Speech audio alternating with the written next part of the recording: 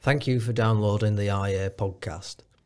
The episode you're about to listen to was originally featured as a video on the IA's YouTube channel, IA London, but we've taken the audio and we've turned it into a podcast so that you can listen on the go. Enjoy.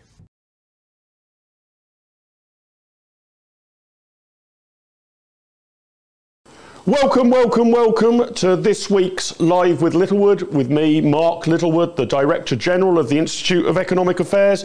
I'm home safe and sound from sunny, beautiful Sri Lanka, and back here this week in the beating heart of Westminster. And what a week it's been. We've seen freedom, a very precious commodity, advancing in some areas but retreating in others. Here in England, well, we're going to see the end of all legal COVID restrictions this Thursday. But the picture elsewhere, well, that's rather bleaker. Abroad, we're seeing Canada falling further and further away from liberty. The Russian invasion of Ukraine has put both the freedom and the lives of Ukrainians at risk. How should classical liberals respond? Would sanctions work? I'll definitely not be short of controversial issues to take a free market take on, with a stellar lineup of guests on this week's Live with Littlewood. Kaboom, kapow, welcome to this week's Live with Littlewood, with me, Mark Littlewood, the Director General here at the Institute of Economic Affairs, back for this week's episode in the beating, throbbing heart of Westminster, and we've got a great lineup of panellists to talk us through the key events of the last few days. Later up in the show, I'll be asking Sam Armstrong from the Henry Jackson Society about whether sanctions against Russia can be effective. Are sanctions ever effective? And what should we be doing, if anything, about the escalating crisis in the Ukraine? I'll also be joined by IEA fellow and economist Andrew Lineker. He'll discuss what long-term changes we might see in society and the economy now we're finally, surely to God, putting the pandemic behind us. And the IEA's COO and energy and environment analyst Andy Mayer will be joining us as well to talk about the situation in the Ukraine and what it might mean for the energy market. But first up, well, I don't know if we're going to be celebrating or not, but to ask, are we free at last in the UK?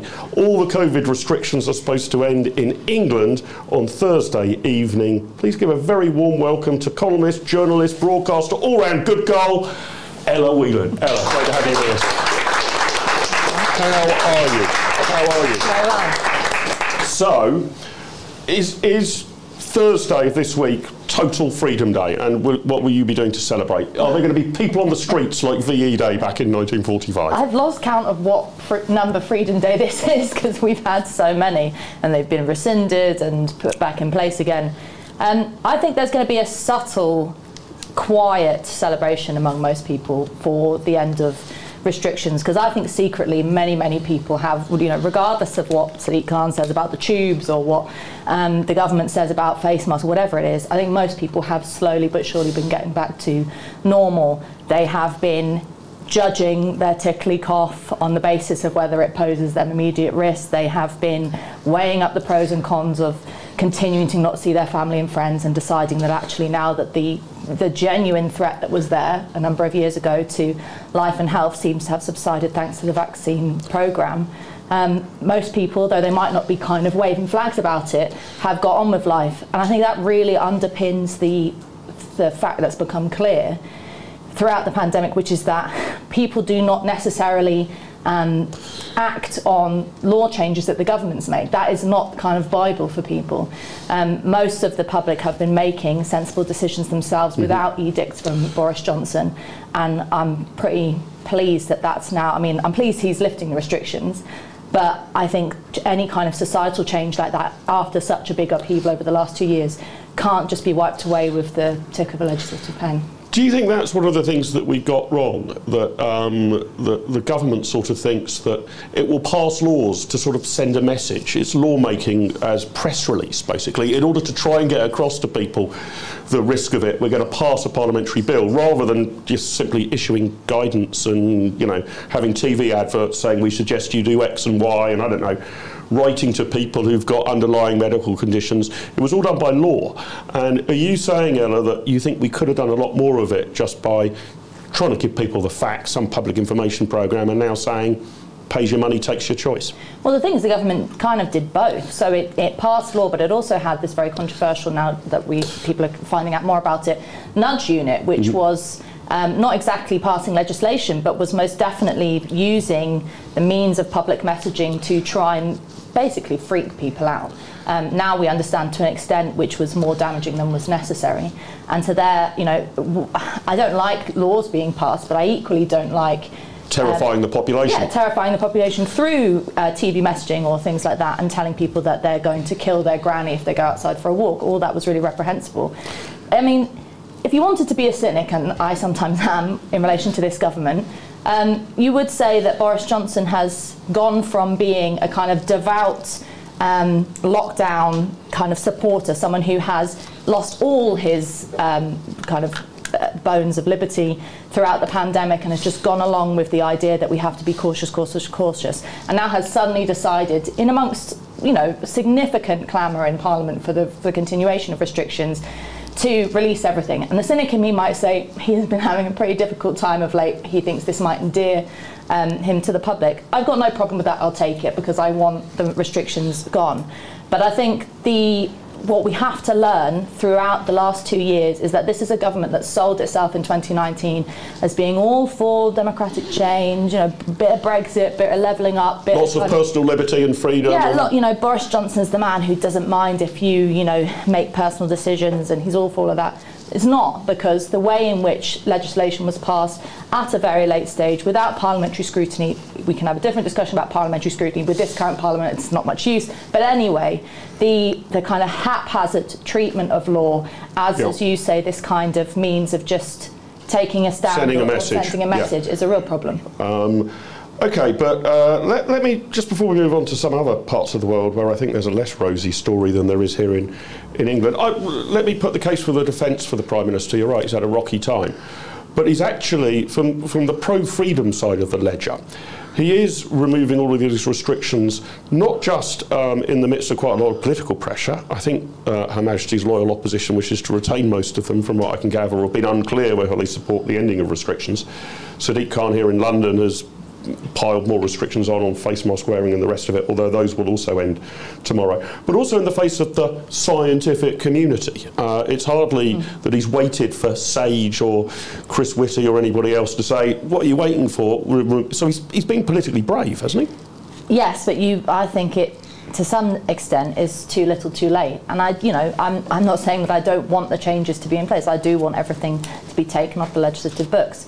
But we have to understand that there are still remaining restrictions in care homes, for example, which is one of the places in which it was very annoying and very damaging for us to not be allowed out of our homes, for me to not be able to see my friends, not doing that down. But the consequences of what happened in care homes in relation to restrictions, people suffering and dying with dementia without being able to see their loved ones, horrendous scenes of people being left unfed because there weren't enough carers because they were too scared of catching COVID, all that kind of stuff hasn't been changed. And yet again, the government has, I think, deprioritised the elderly and what's going on there. So there are still specific instances in where it's going wrong. But Boris Johnson is someone who has, and I've never been a fan of him, I've been a fan of some of the things he supported, like Brexit, like pushes against kind of nanny state interventions and liberty and all of that.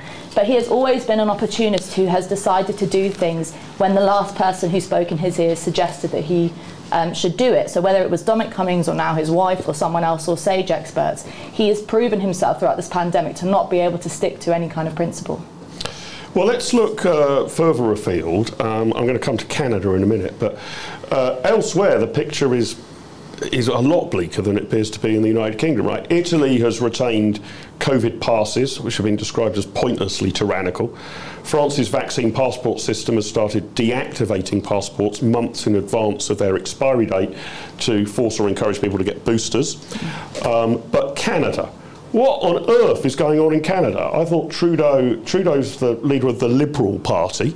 I think they've now invoked emergency powers, first time in 50 years.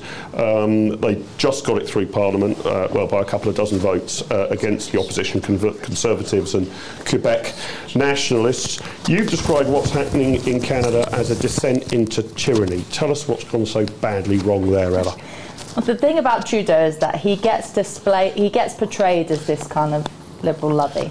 I mean, I know Paul Mason is not exactly in touch with reality anymore, but he described him in a recent New Statesman column as the poster boy for global liberalism. And that's how he's kind of portrayed, this guy who knows how to say all the right things, although he stumbled over the LGBTQ. But he was trying to be hip and modern. But yeah, he's, you know, okay, sure, he's done blackface in the past, but he's sorry for that now. He takes the knee and does all the right things. But when it comes to, so he gets a kind of gold star from liberals across the world. But when it comes to a very real material challenge, there are protesters on your streets. They're demanding something that you might disagree with, but is, you know, isn't kind of flat eartherism. It's against vaccine mandates, not vaccines per se. They're not kind of being violent. They're setting up bouncy castles and stuff like that. They might be pissing off a few Ottawans, and actually support for them is sort of mixed in character. Protests always piss off a few people. But protest is supposed to be dismissive and blah, blah, blah. And you have a challenge.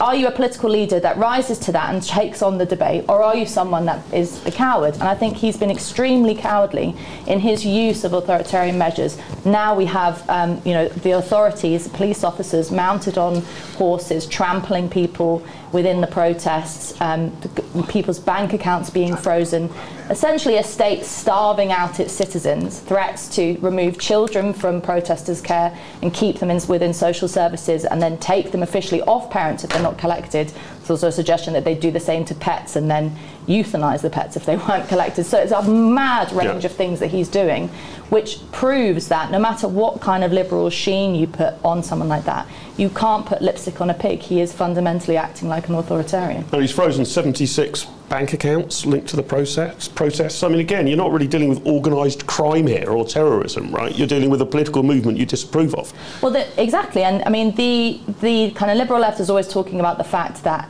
it wants people to get ordinary people's voices heard. And in the truckers movement, whatever you want to say about it, I think there's some good things, there's some bad things to it.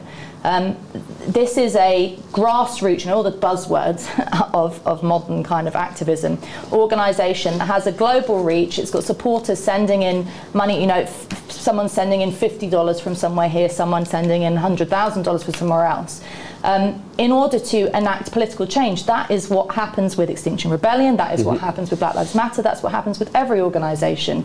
But the Canadian government has now enacted new emergency powers that haven't been in place for 50 years when Trudeau's dad was in power, to use this thing called, I think it was an act of terrorism, which allows the government to freeze the finances. So not only are individual bank accounts being frozen, but they are also removing, GoFundMe is removing the campaign, the access to funds through the campaigns. There was a suggestion at one point that GoFundMe would reallocate funds. That would be outrageous. You've given to what they thought was a good cause. You know, you've given your 50 quid or whatever. It would be completely crazy. And you just have to say to people, imagine if this was being done to you know, a religious organisation. Imagine if this was being done to environmentalist campaigners. The fact is, because the individuals on these protests are truckers, because, as I pointed out in the article, they are people who have spent the pandemic, you know, continuing to keep Canadian society afloat, while the rest of the people who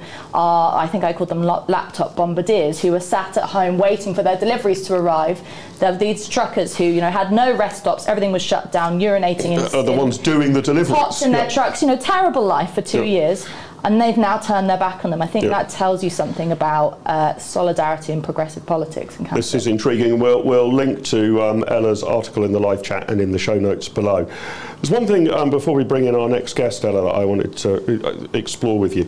And that's how partial people seem to be, not about the policies, but about the person who's enacting them. You mentioned a few minutes ago you're not a big fan of Boris Johnson, but you like some of the things he does. I mean, that seems to me a fairly balanced view. But with Trudeau, where are the... can you imagine if we still had President Trump and he was doing the similar sort of things in the United States of America? He would be lambasted for being a fascist, a Nazi and everything else. And the people who would be shrieking that, by and large, honourable, consistent exceptions, such as yourself maybe, but by and large, the kind of metropolitan left don't seem to have raised any hackles at all against what Trudeau's done. Well, so is it now just a question of kind of which personality you like rather than which policies you approve of? Yeah, well, there is an exact, it's been tested already. So when Trump described when he went to Kenosha during the kind of riots that were happening in America after the murder of George Floyd, he described some of the Black Lives Matter protesters and people that were there as terrorists. He was saying there's nothing political about this, it's an act of terrorism. And CNN and all these other American outlets released statements saying this is proof that Trump is an autocrat. He's calling political protesters terrorists. This is it. Fascism is alive in America. Yeah. Justin Trudeau he's probably smart enough to not use the T word. Yeah, he doesn't use such inflammatory language. Press releases, but he enacts a law related to terrorism that does exactly the same thing, if not more. And there is silence across the Western liberal media. The fact that there haven't been live discussions in Parliament, any kind of condemnation, at a time when, by the way, everyone is screaming about the prospect of war and fascism in Russia, and moving back to time relating to previous times in history, the fact that there's been nothing said about Canada, by the way, I don't want to compare Trudeau to Mussolini or anything like that, but that there has been no criticism, I think, tells you something about the shallowness of politics, because you're right, it is about the individual, because the way up, the toss-up is, do you ditch Trudeau and all the kind of liberal stuff that he quite easily embodies for this quite tricky thing of this trucker protest and what you do with it, or do you just ignore those kind of dirty truckers and allow Trudeau to get a free pass? I think he's been given a free pass. So it's disappointing, isn't it? Politics is now about who you are and what you say, not about what you do. Ella, stay with us, but I'm delighted to welcome our second guest to the show. Please give a very warm welcome to IEA Academic Fellow, economist, Andrew Lillico. Andrew, welcome. Good to have you with us. So I want to stay on free at last for a while, and then we'll touch on some of the economics of it. Andrew, how are you? Is this finally it? Thursday, that's it, we're out of it. As Ella was saying earlier, it feels like we've had to win this by, incrementally. Unsurprisingly, I guess, I've kind of lost track of which restrictions were in when and relaxed when and brought in when. But is Thursday this week the end, and can we say we are free at last?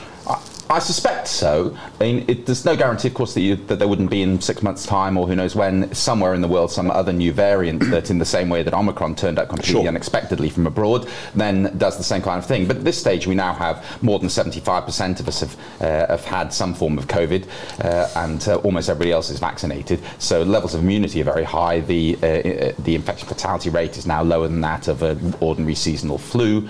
So it'd be very hard to justify any restrictions. On the other hand, it was pretty hard to justify the restrictions they brought in for Omicron. I mean, to be honest, it's pretty hard to have justified any of the restrictions they've had since April. It depends, and I think that the way that things have gone, when the stories of how the NHS was going to be overwhelmed got tested, none of it ever happened. And I think people haven't looked enough at the question of, well, does that mean that all the stories of how if you'd opened up in April, then things wouldn't have been overwhelmed? Should we not revisit that question again? But I mean, it's probably most people are just grateful enough for the whole thing to be over without thinking too much about mistakes that were made back in April. But yeah, my other feeling about this is that the politicians have completely lost faith in anything to do with any of the modellers. So each time, and rightly so. It's July, and then September, and then December. The politicians ignored the modellers. The politicians completely won, and not even just by a small amount. So I think that it would take something very strange now for them to agree to have any kinds of restrictions. I think you would I think you're going to have the bodies actually piling high in the car parks before they start to act next time. So that's really interesting. One of my favourite tweets from last week, which was indirectly about the pandemic, was as the storm was hitting us, Storm Eunice was hitting us, brilliant tweet that said, Neil Ferguson and Sage have predicted that the winds will reach 2,000 miles an hour by 5 p.m. And that did seem to be some of the exaggeration that we'd seen. But Ella, let me bring you in on this. Do you think we can go through a post-mortem here and argue, perhaps last April we could have ended things, and there'll be a full inquiry and books will be written and movies will be made? But do you think, even if we can put this sorry tale behind us, it's changed our approach to risk, that you could imagine say, restrictions coming in for a bad bout of seasonal flu, which we never would have considered 5 years ago, but now might be back to all face mask wearing, you know, you need to show you've had the flu jab if you want to go to a football match. Do you think we'll be living with the psychological legacy of this and a change in our approach to risk, even if there's no new variants and COVID-19 can be consigned to history? Yes, it depresses me to say so, but I think that not just because there is open discussion about the fact that COVID could return. I mean, that's something that people keep saying, and there's this new strain, maybe this and that. There are still whispers about that kind of thing. There is discussion about the effectiveness of sanitising, and you know, even though it's small things like sanitising, but the rigmarole of it, of not touching certain things, not shaking hands with people, would be good around old people to prevent them dying from flu. All these things, I think it's not just that we've developed a new approach to risk, but we've compounded old trends that you've been talking about for years in relation to public health, with this idea that there are certain things about society and individual freedom that you should sacrifice to at the altar of this thing, public health, that has become such a bloated concept. Not in terms of, you know, obviously if we have a new emergency of a new deadly virus, we might all be saying something different, because we forget that we all got caught off guard 2 years ago, and that was very serious. But it is important to have a post-mortem, and to, not just some kind of government whitewash inquiry, of which there have been several by now already, but a serious assessment of what went wrong and what mistakes the government made. Not to haul them over the coals, although I would quite like that, but to ensure that the same mistakes aren't made in the future, because we will be back in situations like this. There is the reality of living in a, you know, an exciting global world in which things, you know, people travel and viruses travel, and in order to preempt that, we have to be able to get better at managing the cost of restricting society, which was great and I think underestimated, and balance that up with the price of protecting society. And at the moment, it's just way out of whack. Andrew, what's your take on this generally as an economist? But do you think, I mean, I've always thought policymakers' ability to properly judge risk has been way too risk adverse and very partial. You know, some risks are taken extraordinarily seriously, others are ignored.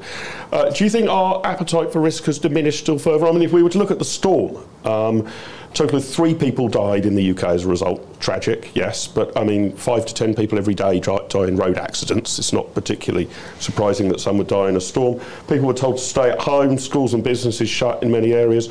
Transport for London urged people to avoid non-essential travel in and out of the capital, unless it was, you know, only take a journey if it's essential. I considered going to Saints versus Everton to be essential travel on Saturday, so that was a 3-hour drive.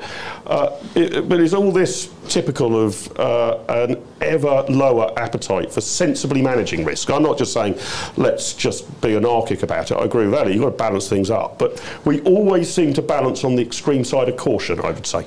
I think there's a couple of different things going on here. So I would say that, first of all, there is a correct diminishing appetite for risk over time, which is associated with increasing longevity and increasing pleasantness of our lives. So if you're only going to live to 50 and you're 45, then you might well go out in a storm and risk getting squashed, because you know, you've already had a good innings. Whereas if you can live to be 120, then the cost of going out in that storm when you're 45 is getting pretty high. In fact, I think that, to be honest, I think that's probably one of the main drivers, if not the biggest driver, of the reduction in tobacco use over the decades, is increasing longevity of non-tobacco uses. Makes it more and more expensive to do that. And I think that's just one illustration of something. In the case of tobacco, is quite a clear one. You know, you die at 60, 65, where if you smoke. You're saying if you were going to die at 65 anyway, then sort of what's the problem? But if now you've got a fair chance of making it to 100. That's right, it gets very expensive. And you have much the same thing with, you know, high fat, salt and sugar, and general lifestyle things and other kinds of risks. And it may well be that in the future it turns out that there are things which we think are perfectly ordinary to do today, that if they made the difference between you living at 100 and 130, you know, how often would you drink your beer, for example? I'm a lifer on that one. But you are. But if you were 20 And you thought, well, if I drink beer all my life, then I'm going to live to be 100, and if I don't drink beer, I'm going to live to be 130. Then it might make a difference. I guess so. And I think that there is that, but at the same time, we're going to die of boredom aged 130, basically. But there's also the rest of life is pretty exciting when you're not doing those things these days compared with the past. We have a quite exotic set of things to do, and that's actually one of the things with some of the stuff like lockdown. I mean, once upon a time, if everybody had been closed in their houses, then what would you have been able to do? Whereas the number of things that we've found to entertain ourselves with our very diverse modern lives, it gives us lots of different opportunities of ways to go about things. Ella, you're going to be a bit more fun-loving than Andrew on this, aren't you? Well, I think that the question of the balance between quantity of life and quality of life became really apparent throughout the pandemic when you had lots of people who were classed as olds, you know, sort of like 70, 80 and over, but who were very active, lots of, 85-year-olds still jogging around my local park, who said, well, I know that I'm meant to be in the category that is supposed to be shielding because I'm meant to prolong my life into my 90s and whatever, but actually the cost right now of me not seeing my grandkids or not going out and enjoying life at this age is too great. I don't care if it knocks me off. I want to be able to see my family and friends. It was particularly poignant in care homes, as I've already mentioned. So there's this sort of slightly superficial way of looking at what makes life enjoyable, what makes life, you were very good at this on the Moral Maze last week, of what makes life worth living, which is which for each individual is going to be different. And so having a government come in and saying, we've made the decision that not just in a time of emergency, but for 2 years and perhaps longer, that we think this is the best way to live life, to live cautiously, to put in all these measures. You don't have to be a kind of 20 pack a day sort of paragliding person to understand that there are limitations to that might make life not as enjoyable. Yeah, I get it. And Andrew, do you think, because I get your general point that and it's not dissimilar to the point that the richer a society gets, not just the more it spends on healthcare, but the higher proportion it spends on healthcare, because there's only so many widescreen TVs and loaves of bread you can buy, whereas there's almost a limitless amount you can spend on trying to discover the elixir of eternal life. But just to finish on risk, do you think that we balance them up rationally, or do we consider Storm Eunice and COVID-19 to be colossal risks requiring all sorts of warnings, whereas sort of crossing the road or walking home drunk or catching flu, that's just part and parcel of normal life? And when you actually dig into the statistics, we price them wrongly, don't we? Well, I suspect there's quite a lot of salience. I mean, people are fairly bad at certain kinds of maths. I mean, that's just obviously true. But I think that one of the things that the things that they do is to use things which are salient, and politicians do it as well. So you get the business where there's a plane crash and people stop going on planes for a couple of weeks, and then they kind of work it out. And that's not necessarily as stupid as people often allege, because it could be that what they're doing there is that they've massively, just temporarily, overestimated the risk of planes. But the other possibility is that they could think, well, I'll just, I don't have to be on a plane this week, I can go in a fortnight. I might as well find out whether all the planes are going to fall out of the sky at the same time, because something's got wrong. When that doesn't happen, then they just, I think that's another of the factors.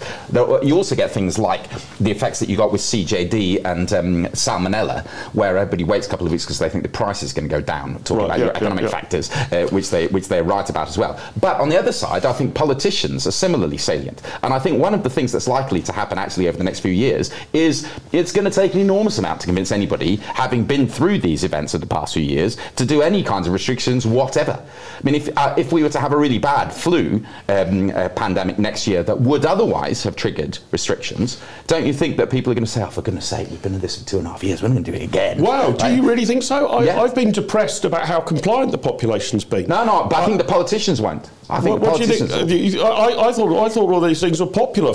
I mean, to my horror, that forcing people to stay in their garden and work from home was. I thought there would be protests within days. They don't do it. 80% of people say they want to wear masks forever or something, and then they don't actually wear them, right? What do you think? It's a fascinating and really complicated picture, because you're right. Every time a poll came back, I thought, oh Jesus, please, will someone say that they don't like these restrictions? It makes you really disheartened, and you're trying to beat the drum for the independence of the British public, and these depressing poll results keep coming back. But I actually think what was happening was that people were genuinely trying to express some kind of the sort of social solidarity that was materially there at the start of the pandemic, when everyone signed up to be volunteers and all this kind of stuff, and handing out stuff to their elderly, and it was all kind of overrun with goodwill. And I think that I was the only person in the country who didn't applaud the NHS at 8 p.m. on a Thursday night. 99% of others did. Yeah, and I think that was even though there was a kind of slightly asinine side to it in relation to the kind of clapping for carers, there was a genuine sentiment there of wanting to do the right thing, and I think that's carried through for people. But I think that also quietly, as you say, people have been they have been going over to their auntie's house, but they just haven't been posting it on Facebook. There's been that kind of, which you could say is acting in bad faith, and everyone should come out and be defiant. But that's not how people operate in times of emergency or times of strange kind of social alienation. So it's kind of underground resistance rather than a public protest. I think there's been a kind of a quiet ignoring of the rules in a way that has been positive, rather than people being COVID idiots and selfish, as some of the media would like to paint them. I want to move on to another topic. I know we're losing you very shortly, Ella. Fast-tracked. Has anything been fast-tracked by the pandemic? We've talked about risk that might change forever. People have been talking forever about the new normal. When we come out of this, will our working habits, shopping habits, travelling habits be radically different? So here are some stats to conjure with. Proportion of shopping done online increased 50% between 2019 and 2021. Although January 2022 is a third less than January 2021. So are we actually just unravelling and getting back to the old normal? The proportion of people working from home increased from 12% in 2019 to, unsurprisingly, 36% in January 2022. 26% of employees wish to work from home permanently post-pandemic. And I can remember, I think it was about 20 years ago, there was a tube strike. I can't remember all of the details now, but it forced everybody to find new ways of going to work that week, or however long it was the tubes were down. And a surprising number stuck with the habit afterwards, having discovered the bus route, or that cycling to work was easy, or walking to work was easy, or however they went about it, or that it was easier to get a parking space than they thought. They then stuck with the new habit. So it's kind of necessity the mother of invention. And do you think, Ella, that there will be meaningful, radical changes to our working lives, our shopping habits and the like, because we experience things in a different way for these bizarre couple of years? Well, there's two things. I won't go into it because it's too much in the short time we have, but I think that some of the actions of the government in relation to the pandemic have laid the way for them to do very similarly restrictive things in relation to climate change. And I think that's going to be a really big problem over the next coming years. But one other unrelated thing that I've been noticing, and it's been driving me mad, and I'm thinking of writing about it, is that I think the pandemic has rehabilitated a kind of upstairs, downstairs lifestyle among many people my age, particularly sort of your average millennial who's working from home, which is that there is, because of the reluctance to go out into the city or the workplace or wherever you used to go, and there's a desire to retreat back into the safety of all this kind of very twee stuff of zooming in with your pajamas and stuff. There has been an increase of people down my street. I see endless gorillas drivers, or all these kind of completely precarious work for people on very low paid, who are delivering, people ordering an onion in because they can't be bothered to get off their arse and go to the supermarket. Well, I would just say that's a brilliant sign of the free market, isn't it? Perhaps you'd say that. Supply and demand. I think it shows that there is a real lack of social cohesion and understanding of social responsibility, of what happens when you don't just live in the confines of your four walls. I mean, I remember throughout the pandemic, suddenly there was all these articles being written, how dare Pret-a-Manger, fire all these people, what's going on? And no one had said to the people, it's because you're not going in and buying sandwiches. What do you think happens when you leave cities empty? So there's, I think there's also stuff like, there's been a new kind of fad for people getting delivered toilet rolls and stuff like this. But there's something really weird I get my toilet rolls delivered. Yeah, I'm one of the upstairs people. Mark, there's something really weird going on with a particular set of the British middle class, which I think has been compounded by a lockdown lockdown mentality that means that they just are isolated from normal life. They're isolated from the truckers, they're isolated from the delivery drivers. I think that could have the potential to turn poisonous. But blimey, I'm going to have to apologise to you, my lifestyle choice. So let me give you one thing that we have. I don't think I've ever placed an order for a single onion. But one of the things that I discovered, the missus does all the shopping, but she would used to go to a supermarket. She would go to a supermarket, stock it up, put it in the back of the car, drive home. She then said, well, I've got to order online. We've never got round to it before. I've never logged in for a Sainsbury's account or whatever the hell it is. And now we get all of our food delivered every Sunday, and she's thinking of selling her car. I mean, that's just a sort of sensible, rational reaction to something new she experienced, isn't it? I mean, she's not doing it in a hoity-toity way that she wants poor people to carry her luggage for her. It's just a more convenient way of getting the groceries. And if I was a different person, I'd congratulate you on your green credentials for trying to give up the car. But what I'm not talking about is sensible decisions that people make in relation to the weekly shop. And accessibility and things like that. I'm not talking about banning anything, but I think that the toilet roll and all of that was a bit of a cheap shot, but there is this growing sentiment that life happens within the four walls of your home or indeed your bedroom, that you don't really have, and you don't need to go out and talk to the cashier. You don't need to go out and ask for things. You don't have to interact with society. You don't have to be in the office. You just have to be in this little cocoon. And I think that has a corrosive effect on society more broadly, not least because of all the bloody delivery drivers who are growing around dropping off the onions to these lazy-ass millennials.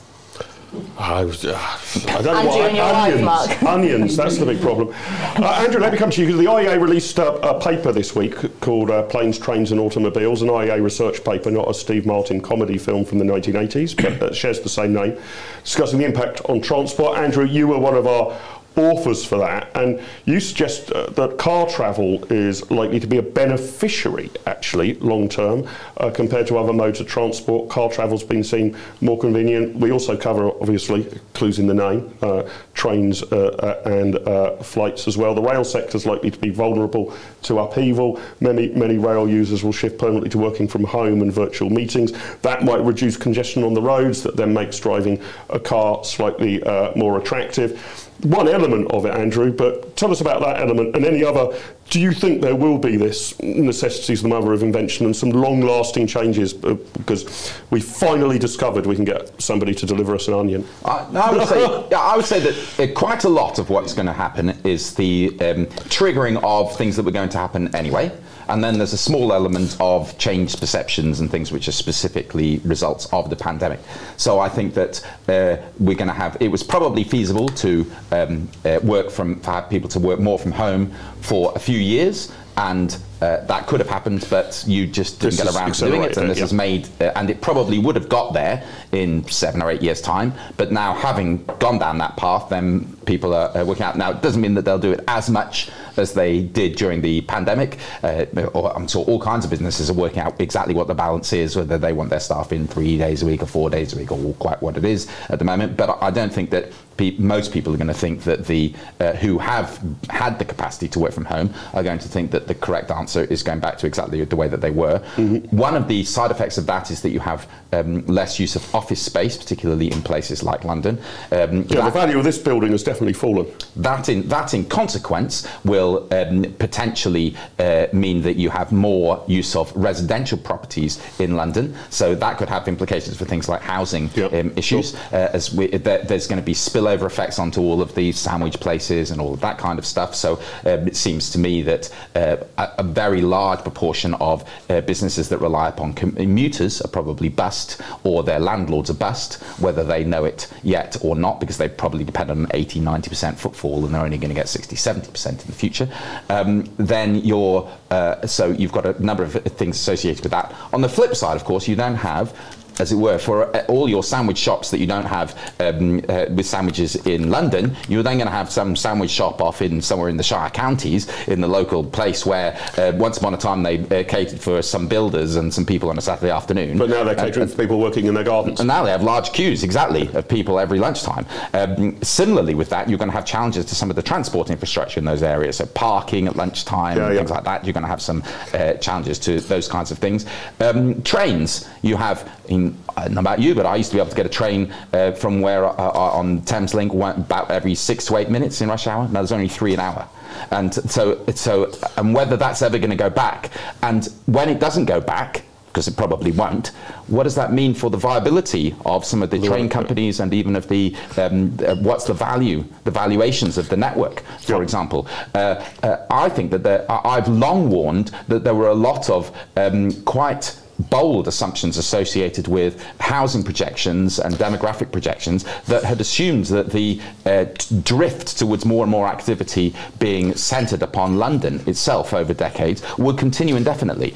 I've long argued that that was naive. It seems to me I hadn't anticipated anything like this, but this just makes true all of the most extreme versions of the warnings that people had about, and how you end up, I mean, how they didn't cancel HS2 in the middle of that. I find that absolutely ridiculous, incomprehensible. What an incredible waste of money. You had something that was already a white elephant. You then have an event which is manifestly going to change all of the commuting patterns over the future, and then you just carry on with it anyway. Absolutely ridiculous decision that they decided to continue with that. But nonetheless, they've done that. So we're going to have these big changes of this sort. Of course, you have all the remote buying. What's that going to mean for shopping areas, malls and things? Quite a lot of those are going to go bust. What are they going to be replaced with?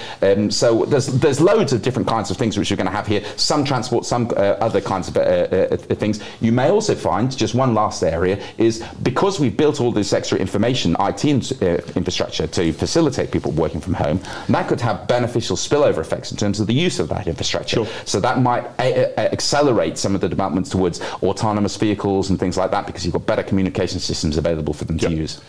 Ella, just before I let you go, because I think I've agreed with almost everything you've said, and I think you and I, onions. Apart from the onions, and I think you and I probably would have taken a similarly dim view of the way our freedoms were restricted, not just the scale of it, but the manner of it.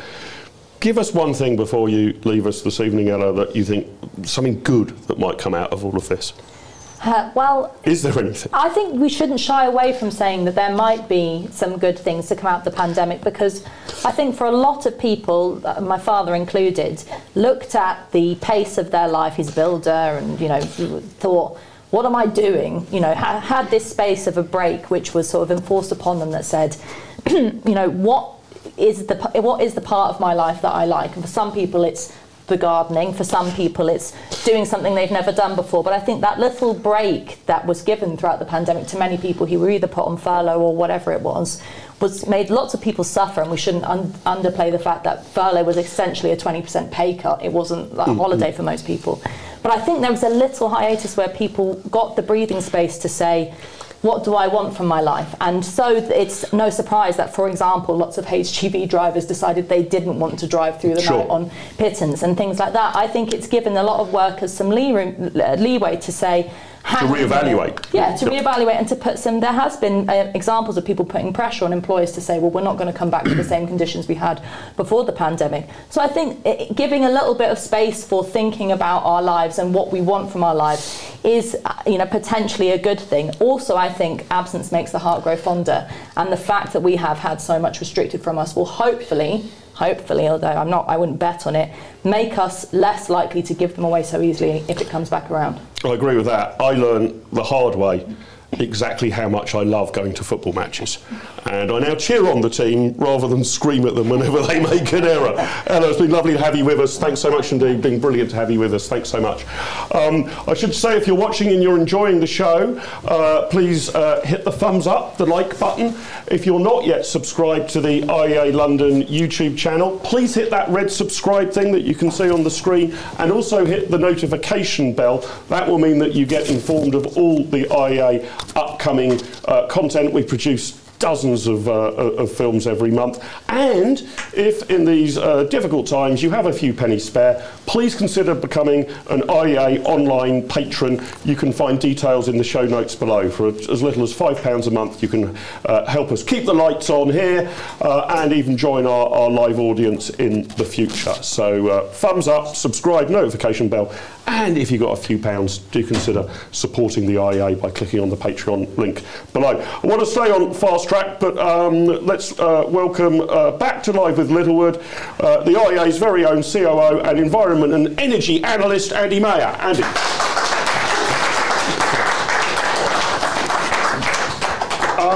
Andy, let's just mop up on this sort of big changes from COVID.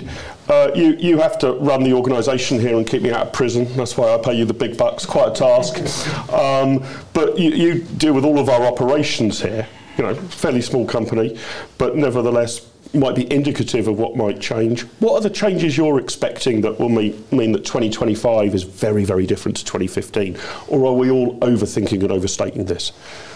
Well, on COVID, possibly. It's too soon to say if that doesn't sound like a bit of a cop-out, because it's a bit of a cop-out. It is a total cop-out. What we're noticing first this year is massive inflation in wages and pressure on wages. So we're expecting a very tough pay round with the staff this year. But they should. My job's to be good cop, your job's to be bad cop, right? they should rest assured that we are like steel. We are not going to let the IEA become a symbol of inflation in the wider economy. Okay, right. So we're going to be, for any of the staff watching, it's going to be a tough salary round for you. We got that across. Anything of a more macro level that you might pick out? So it's certainly true to say that the level of homework is increased. We've seen that here, but it's been largely related to the nature of the roles people undertake. People working in research don't need to come in to do their jobs. And we've seen a lot of that with people working more from home. Some of the new staff that joined in that team have decided they want a more flexible lifestyle and are working from home. If you're in the operations team, running, for example, this show, you have to be here, and that's not changed. If you're in the development team, you need to be where the donors are, and that's not changed. So it's going to be very role-specific, but there will be a number of occupations that do change in that fashion. Andrew, let me come to this working from home thing. I'm a bit worried there might be a collective action problem here, and I don't want to, suggest that the IEA is a microcosm of the wider economy. But Andy's right. You can obviously see some roles that lend themselves to working from home. If we're employing somebody to work for 6 months on writing a book, not obvious they need to do it from prime real estate in Westminster. They can just as well do it. Chris Snowden can just as well do that from his man shed down in Sussex, right? However, I think there is a collective action problem, that there's a certain benefit to the company of basically everybody being here. You chat with each other, you pick up vibes, ideas are floated, you pick up if somebody's upset about something much more readily than you do if I can pick up whether Chris Snowden's upset when he's here, but when he's locked in his man shed, less so. Do you think that's going to be a problem? Is there in economic terms a collective action problem here on the working from home thing, that although some jobs lend themselves to it, that might detract from the overall productivity of the company? So there's a couple of dimensions here. First of all, I agree that there is a benefit to working together for many different kinds of companies, even if they could in principle operate remotely 100% of the time. And I think that's part of the reason why relatively few companies are going to operate 100% of the time remotely. Yeah. So many firms that, all kinds of management consulting or, economics consulting, we operate it perfectly happily for a year, 18 months without ever seeing each other face to face. But that doesn't mean that that's ideal. Now, on the other hand, it doesn't mean that you need to be in 5 days to achieve that. So you can achieve that sort of synergies and bonding and things like that on a bit less than those 5 days. Another aspect of this, which I don't think that one should underestimate, is the international aspect. So we always had people who worked for us who were based in Spain, for example. Now, or through that whole 18 months, they were absolutely on a level. You wouldn't even have known whether the person was in Spain or, Nottingham or wherever else it was, or, Hungary, or places that people went home to work for a while. And that increased integration into workforces of people who work internationally, I think is an underestimated or an under-discussed dimension of these things. And it may become more important with Brexit and those kinds of things, that ability to integrate more seamlessly without going to meet people could be quite important. Also, if you're not going to meet people internationally because you're not going to travel through, Eurostar or whatever. Another thing that we've had is we've had a big increase in our interactions with clients via video conferencing. So whereas once upon a time, to organise with a meeting with a client who was in the Netherlands, you'd have to say, well, I'll meet you next week and then we'll get it, or 3 days time, and we'll get a Eurostar and we'll be over. Whereas now, you just say, well, can we meet in 15 minutes? Yeah. And that kind of, so there's an increased globalisation as a consequence of these events. And I think that those factors are quite important. Very interesting. I want to move on now to the next section of the show and give a very warm welcome to Sam Armstrong, Director of Communications at the Henry Jackson Society. Sam, great to have you with us. How are you, buddy? Good to see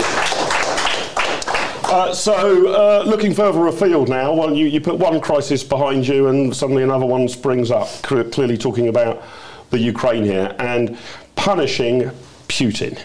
Can sanctions and what we're doing actually deter Vladimir Putin from his invasion, or is this just another sort of form of virtue signalling by Western powers? Let me just run through, before I come to you, Sam, what my understanding is of what's been done. Boris Johnson yesterday said that sanctions would target 5, comparatively small, it needs to be said, Russian banks, 3 wealthy individuals.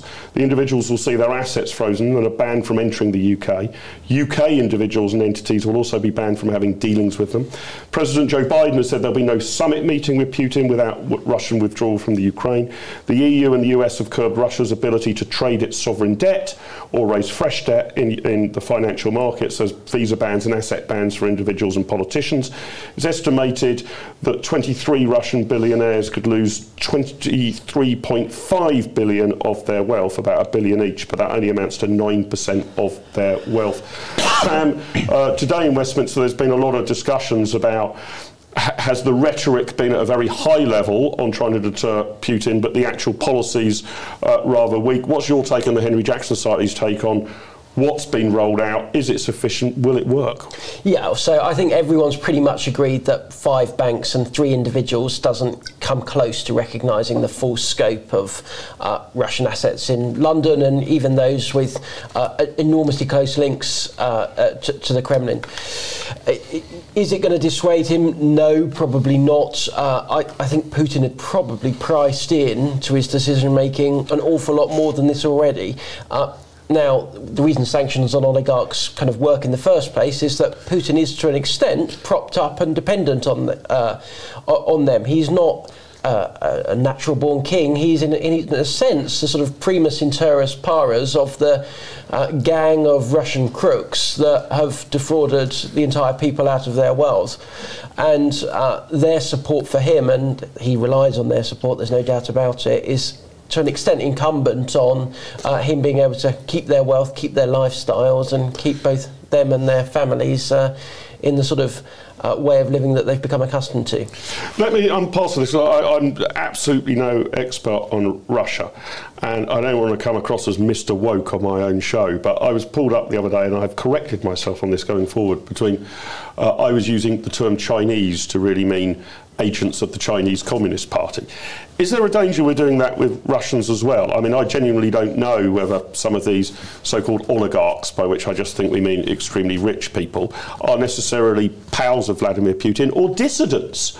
I mean, the mere fact that you're Russian, or, I mean, I heard Laura Kunsberg on the BBC earlier today saying Russian money is swilling around London. Well, so's American money. I mean, money swills around London, generally a good thing. How do we split the wheat from the chaff? Or is it the case that sort of any rich Russian is part of the Putin regime as a pretty prima facie default starting point?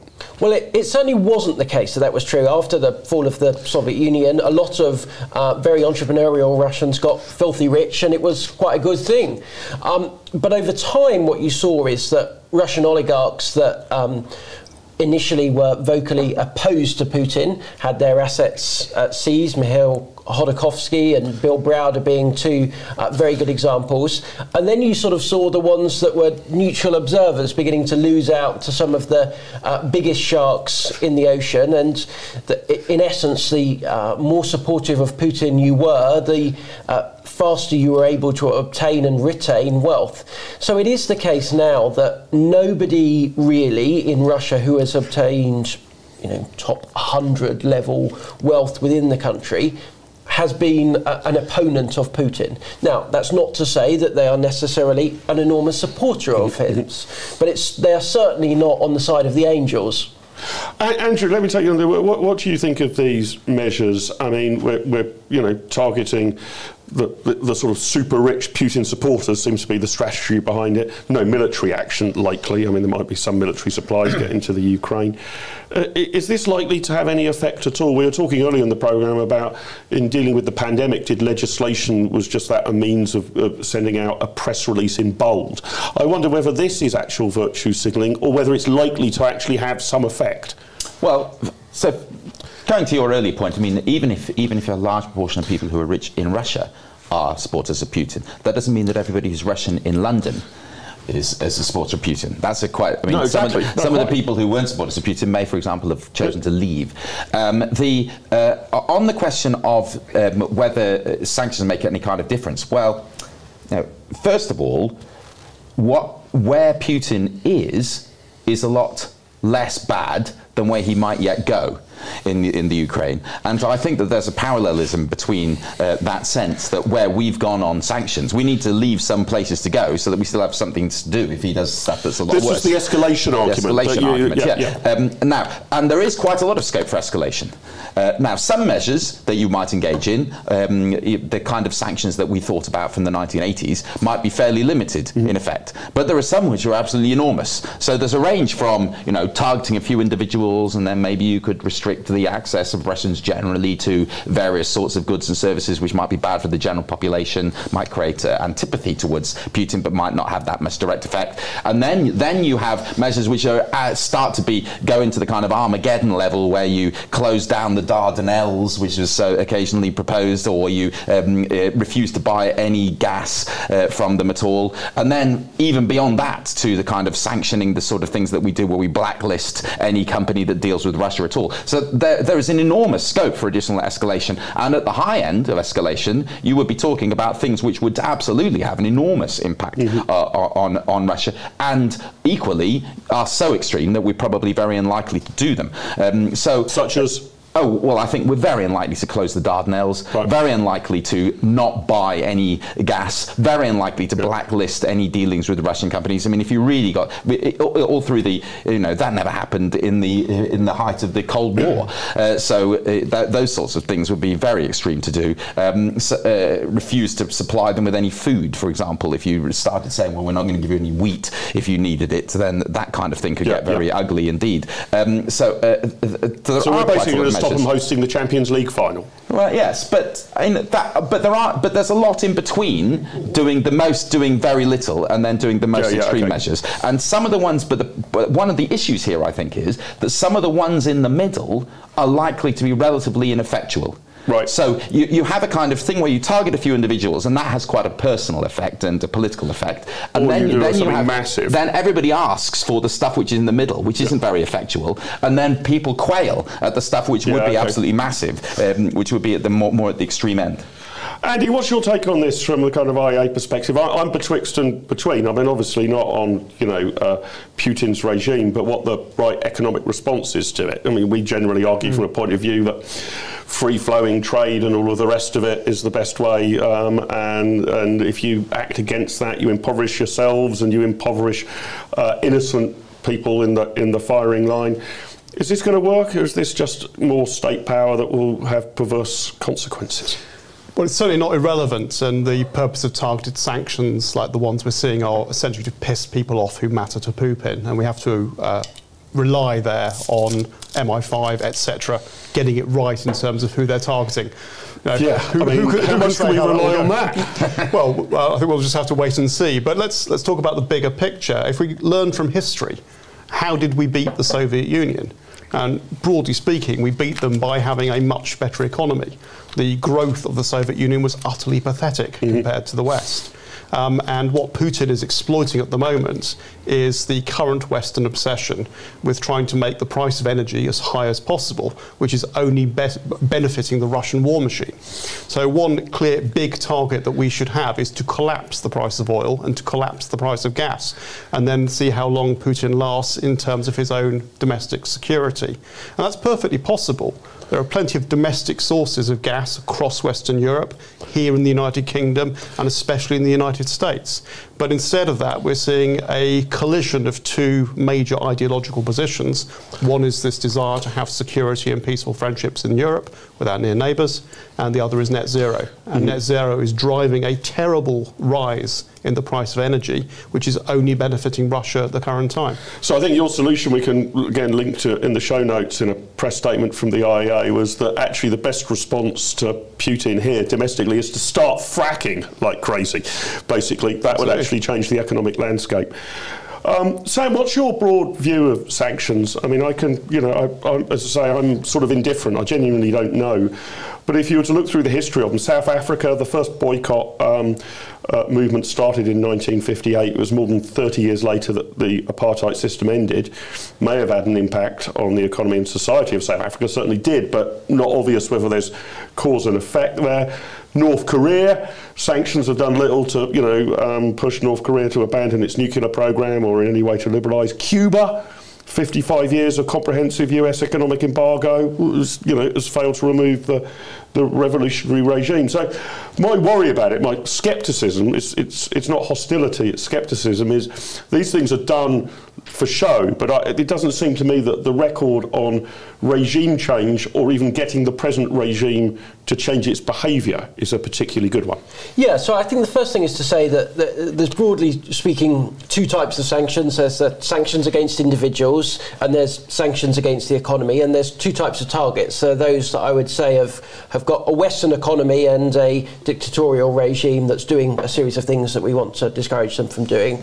And there are those that have got communist economies, North Korea and Cuba, against whom sanctions are never going to have quite the same impact that they can have on this new breed of Western economy, authoritarian behaviour that you want to stop. I think what I would say is that sanctions, it is true, what we've come up with so far has not been successful in stopping Putin from doing what he's acting now. But that's not to say that the threat of sanctions hasn't discouraged him or deterred him from going further faster. I think Putin in many ways sees himself as a kind of heir to the Tsars and would quite like to take Kazakhstan, Tajikistan, Kyrgyzstan, Ukraine, Belarus, even the Baltic states, and he hasn't, in part because the reaction... Do you think that is right? Because, I mean, it's obviously, you might well be right, but it's a kind of unfalsifiable argument, isn't it? I mean, there's no counterfactual there. What's the sort of... How would we ever know? Well, that is true, but I think what you can take from Putin is his comments or unguarded remarks over the years. I mean, Condoleezza Rice has come out in the last couple of days and she said, well, back in 2008, Putin said to me, the Ukraine isn't a proper country. It should never have existed in the first place. It's part of Russia. He certainly speaks as if, and makes speeches and remarks in which he says all Russian-speaking peoples, which are people that go significantly beyond current Russian Federation borders, should be ruled from Moscow. So he certainly has loftier ambitions, which have hence far been restrained. I think what I would say about sanctions on Putin, and I think to an extent you're right, you can never prove one way or the other in the end, but the package we came up with after Crimea and after Georgia has not yet been enough to discourage him from these kind of one or two regions at a time takes. Andy? He's a little bit more optimistic than Sam. I think Putin is cleverer than that, and he's been somewhat scarred by the experience of Chechnya earlier in his regime. He doesn't want to invade countries en masse to create situations where he'd be embroiled in an Afghanistan or Chechnya-like situation for potentially years to come. That would destroy and undermine his support at home. What he's looking at instead is very targeted salami slicing of neighbours, particularly targeting strategic resources. So you have the north-south pipeline that crosses from one part of Russia to another that goes through the Donbass region. You have some of the largest reserves of shale gas in the Ukraine under Donetsk. I mean, this is an area of the country that he really wants, and he can use the excuse that it's also got quite a strong Russian minority and one that's also quite predetermined to be hostile to the West and the EU in particular. Andrew, do you think that the fallout of this, I was watching some commentary on this on BBC Politics Live earlier, and Matthew Taylor, the Chief Executive of the NHS Confederation, who you'd expect to be on the BBC talking about the Ukraine, obviously, but he posited that he thought we haven't really got the stomach for this.